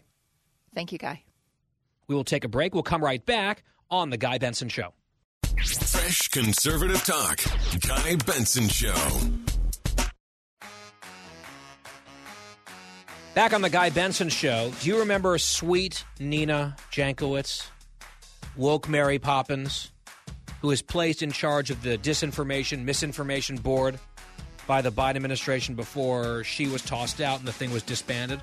Then they were talking about reconstituting it, and then I saw a few weeks ago DHS came out and clarified, no, there's no need for this board after all. It was creepy, Orwellian, authoritarian, frankly, all along. And we talked about the problems that we already have with misidentifying misinformation yesterday, including from, sometimes especially from, our so-called self-appointed fact-checkers. But Sweet Nina was going to be a nonpartisan, down-the-middle leader and arbiter of truth. And they selected her for a reason. Now, when she was first announced and was under fire, people were saying, oh, they're smearing her, the right wing is attacking her, they're taking her quotes out of context and her social media posts. Now, it was very obvious who this woman was and what she believed. She was very much an ideological gladiator on one side, but she was half-heartedly trying to deny that. Well, over the weekend, she was tweeting about abortion. She tweeted, post-Dobbs, as states force women to become mothers, we should have a guarantee of care and support from those same states who are taking away our bodily autonomy. But it's never been about the babies. It's about controlling women and perpetuating race and class divides. Well, I think you should look at some of the breakdowns, the demographic breakdowns on abortion. I don't think it would bear out the point that she thinks. I don't think it would bear out the point that she thinks she's making, at least on race. But to smear and attack the entire pro-life movement, saying it's never been about the babies, it's about control and racism and whatever, is just such a fundamental misunderstanding. And I would argue an intentional distortion by this person. And it's fine if you're a left-wing hack and this is what you want to believe and spout off, go for it. It's a free country. But this is who they picked to run the misinformation board and supposedly do an even-handed job of it. We dodged collectively a real bullet, and every attack against her in that position was justified, including some that we perhaps may have engaged in here on this very show. The Guy Benson Show, that show, continues. Senator Joni Ernst is next.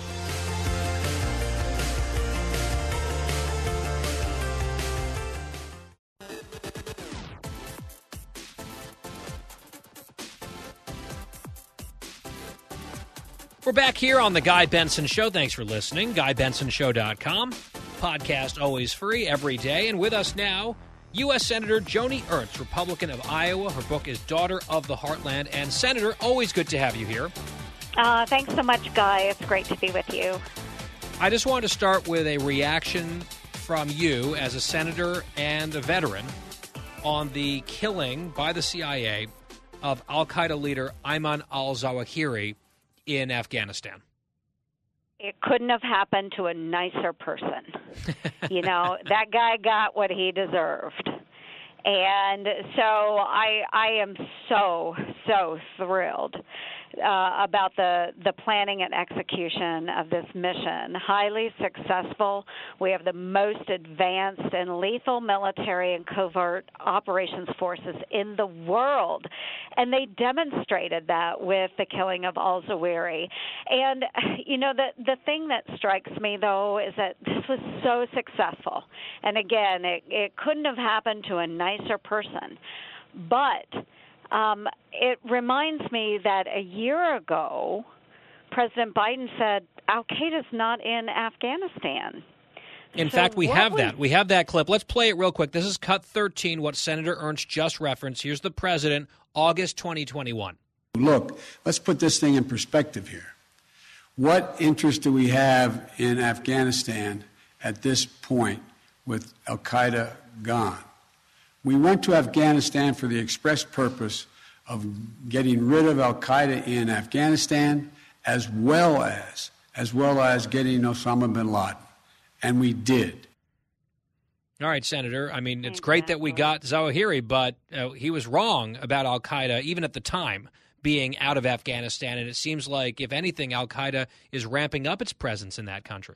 Yeah, absolutely. And so here we have one of the most wanted men, the leader of al-Qaeda. He was the successor to Osama bin Laden. And he's lounging in downtown Kabul, you know, drinking his morning coffee, whatever he was doing. But obviously the Taliban, who controls Afghanistan right now, obviously they knew he was there. How could they not know he was there when we knew he was there and we don't have an active presence in Afghanistan? So it just goes to show that the Taliban, they certainly aren't our friends. They don't adhere to the Doha Agreement. You know, they're abusing women and girls. They're allowing al-Qaeda to reconstitute and, you know, hide out in downtown major metropolitan areas. So there are still issues emanating from Afghanistan. We must remain vigilant. On another matter involving foreign policy, House Speaker Nancy Pelosi is in Taiwan. There was a lot of build-up to that, a lot of drama around it, threats being issued, behind-the-scenes maneuvering. Whatever happened, she's there, and you were one of 26 Senate Republicans, a majority of the conference, to sign a letter supporting her. You don't see that very often from Republicans. Some nice words for Pelosi, but on this one, you guys decided to put that out in public. Just your thought process behind that, why you're speaking out on this issue, and do you think that it might have even been more powerful of a signal to send if some Republicans had gone with her? Yeah, I would have loved that if she would have taken a bipartisan delegation into Taiwan. And for decades, members of Congress, I've been there, and including several previous speakers, have actually traveled to Taiwan. I was there just a handful of years ago, and again, it's just a great signal to the people of Taiwan and their leadership that America is with you. We have great relations with Taiwan. We're committed now, really more than ever, to all elements of the Taiwan Relations Act. And that's why I do think that it was so important that Speaker Pelosi not be bullied by China and that she did go to Taiwan. We can't let the Chinese intimidation really deter our relationship with the Taiwanese. That is extremely important. China should not be able to dictate who we see and where we go. Senator Ernst, a few issues closer to home. I saw a quote from you maybe a week or two ago in Politico. They were going around and asking Republicans about the bill that passed the House on same-sex marriage, where almost 50 House Republicans voted yes along with the Democrats. And there's an open question of whether or not there would be 60 votes in the Senate to pass the legislation. I support it for a number of reasons. I think it's pretty reasonable. I understand that some of the House Republicans say that one small tweak would make it more palatable. The quote from you was that you were keeping an open mind and that you have some very close friends in same-sex marriages. Have you thought more about this question? Would you be a yes or a no if this bill comes up for a vote? Well, Guy, I am going to continue to take Iowans' thoughts into consideration, and I think that's extremely important. I do continue to consult with Senator Chuck Grassley. He is our senior senator, and I think however we move forward on this issue, we need to take those Iowans' thoughts into consideration. I just really think that is important. So I'm speaking to, of course, very, very conservative friends, but I'm also speaking to other friends, as I've said before, that I do have friends that are in same-sex marriages, and so that input has been important as well. So I am going to keep an open mind. I'm not going to reveal today whether I'll be supporting or not supporting. I do know that language is being worked on in the Senate, which would further refine what was passed by the House, and of course I'll want to see and read through that language when we arrive at the final version of the bill. So, more to follow on this, Guy, and always happy to visit more about it later on. Okay, fair. On the PACT Act and veterans and the burn pits and that whole controversy, we had Senator Toomey here on the show yesterday. Where do you come down on this? Because, right now, if you listen to Jon Stewart and some of the Democrats and a lot of the media, Republicans hate veterans. Well, you're a Republican and you're a veteran, and it seems like there are a few fair points to be made here on both sides of the question. What do you make of the current controversy, and where do you think this is going? Well, what I get really upset about is that they will take this issue, and because we saw the screw up by Schumer, he broke the Constitution. That bill never should have started in the Senate. It goes against the Constitution, should have started in the House. We were basically bullied into a vote saying, this is your one and only chance. You will not get amendments, and so forth. I could go on and on about that. But bottom line, I am a veteran. I do support the bill. And at the end of the day, I think me, all of my colleagues, we're going to support the bill.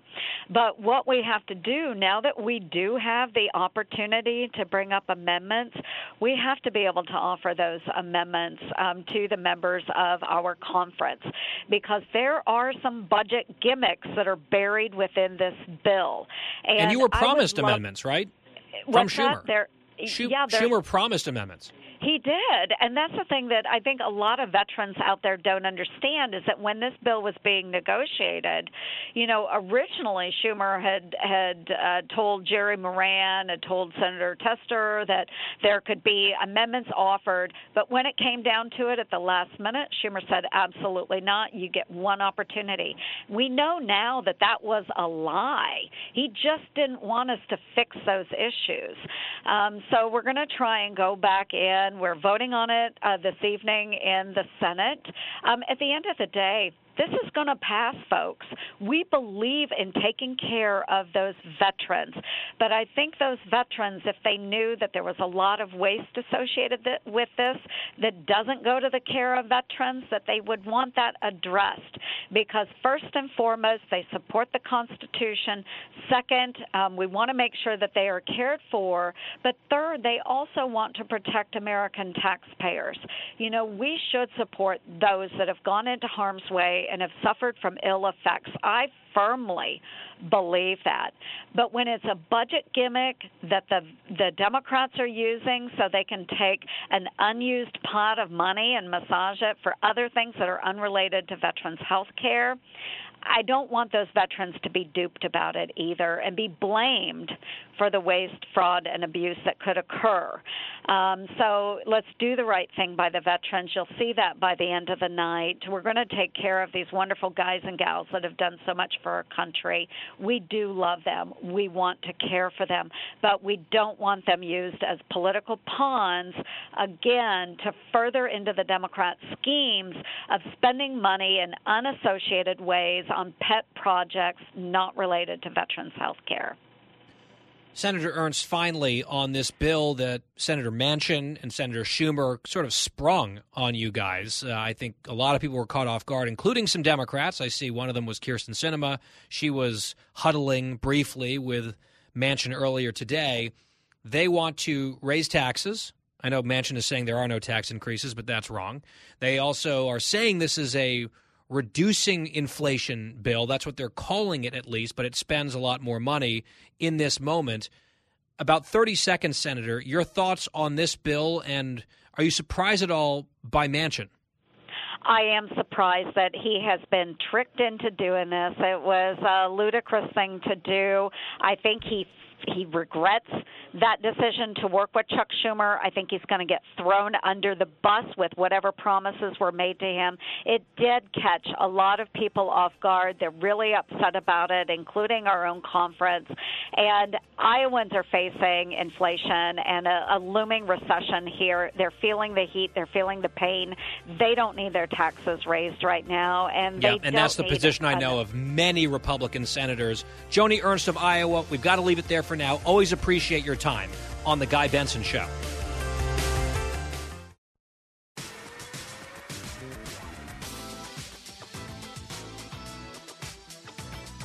Home stretch. Guy Benson Show. Thanks for being here. GuyBensonShow.com. Podcast is always free. I'll be on Fox Business Network coming up in the next hour, the evening edit. Hope to see you there. Well, because of our interview with Senator Ernst, we have a limited home stretch today, just like we had a limited one yesterday, because we had Pat Toomey here, another senator. We have another prominent senator tomorrow in this part of the 5 o'clock hour. It's almost as if producer Christine, who insists this is the only time they can do it, it's the only time they can do these interviews, it's almost as if producer Christine does not want to have an extended grilling about her vacation, about her tattoo decision, and certainly about her decision to snub multiple days this program. With Quiet Wyatt just trying to fill in and fill her shoes for a couple of days, wanted producer Christine to give us a vacation update. Quick phoner, that's all we asked. In fact, she asked that of him when he was at Disney recently, and he obliged. But producer Christine just, couldn't be bothered. She got her special Backstreet Boys birthday gift. She got to meet the Backstreet Boys, best friends ever, best birthday ever, and then just MIA for a week, even for the smallest little favor. And, I don't really take it that personally, but I think Wyatt takes it very personally. So, Christine, I know that you are back on the job here and apparently scheduling long interviews leading into the home stretch so you don't have to talk about this and justify yourself for more than, a few seconds here. This is the Fox Business story we were talking about yesterday, how much you should interact with work when you're on vacation. And obviously you are making your position here crystal clear. And I want to know how much of this decision, supposedly being out on a boat every day, you couldn't possibly make a phone call for 3 or 4 minutes, how much of that is a personal attack against Wyatt on your part? Oh, my gosh. Why? There's no attack against YY. Just because I forced him to call into the show when he was just waiting on a line to get to the Pirates of the Caribbean is not my fault that he caved and did it. I was on a boat. What did you want me to do? Tell my brother-in-law, pull the boat over? So, get into this bay or dock the boat so I could call in? I don't think that they would have taken too kindly to that. Now, if I was on land, I definitely would have called in and given some updates. So hang on. You were on this boat, is what I'm hearing, from all day, 1 p.m. until 6 p.m. Yeah. Thanks. Yeah, that's exactly it. We were on the boat all day. It was, like a morning to night boat days because the weather wasn't so great up there. So the days that we had beautiful weather, it just happened to be the days Wyatt had asked me to join the show. I can't, I'm not a magician. I didn't know what was going to happen, but I didn't. And are you saying that you had no cell service at all out on the boat on this lake in New Hampshire? There's like a little dead zone right around that lake. I just didn't know exactly where we would be, what we would be doing. Was I just going to be searching for Chris Sununu the whole time? I didn't know. So I didn't want to, make a promise that I couldn't keep. I think you guys were totally fine without me. I do think it's actually good to take a break from work, take the full week. Because to be perfectly honest, like the last day of vacation, everybody was grumbling and, oh, God, I got to get back to work. Oh, it's our last day. And hand to God, I swear, I was so excited. I'm like, guys, I'm actually excited to go back to work. I love my job. I work with my best friends. I mean, I don't have that, it's time to go back not to work. Excited enough to even answer a phone call for 3 or 4 minutes. What would you do if I told you that each and every time you snubbed Wyatt and said no when he was practically begging, very politely begging for you to come on, what would you do if I told you that he was reduced to tears, just crying, sobbing every time you said no? Does that make you feel any worse? Because many people are saying that's what happened. I wouldn't believe you for a second. I think I just wouldn't believe it. I think maybe you haven't met Weeping Wyatt yet, but you made that. You made a new nickname for Wyatt based on your cruel and unusual refusals, making his job so much more stressful. Because you know me, I was demanding. I was like, get this. You always say, it's so hard to get people when they're on vacation. And here we are, just like producer Christine pulling a Karl Rove here. And it's gone in your file. It's in the binder. I saw Wyatt was making multiple annotations in your file throughout the week, and I'm just saying, be aware. All right, last word quickly, Christine. I can turn this around on you. How come you were in New York the whole time that I was gone? Seems a little fishy to me. The one week it wasn't I'm fishy gone. at all. Yeah, no, I scheduled it so that I could go there and avoid you. Right? I'm very open about this. I'm not trying to sneak around and camouflage my motives. I was like, Christine's gone that week. I need to be in New York for almost an entire week. Let's just make those two things overlap so I can have a pleasant, stress-free experience without producer Christine. And it worked out great for me, but not so great for Wyatt, who was really broken up over the whole thing. Well, I apologize to Wyatt. I will make it up to him by going to the next party he's throwing. So looking forward to that. Well, watch out, Wyatt, because she'll say, yes, she's coming, and then she just won't show up. And good luck getting an invite to anything that she ever does. That's not a thing that really happens with Cookie. Wyatt is sobbing again. We have triggered him. I'm looking through the glass, and he is inconsolable right now. And the show's over. I have to go in there and give him a hug, if that's allowed from HR, because look at what you've done again, Christine. I hope you're happy. I hope you're satisfied. I'm glad you had a good vacation. It's good to have you back, and there's still much more Guy Benson Show to come this week, including Senate Republican leader Mitch McConnell on the show right here in studio tomorrow. You do not want to miss that. We will talk to you then. Have a great night.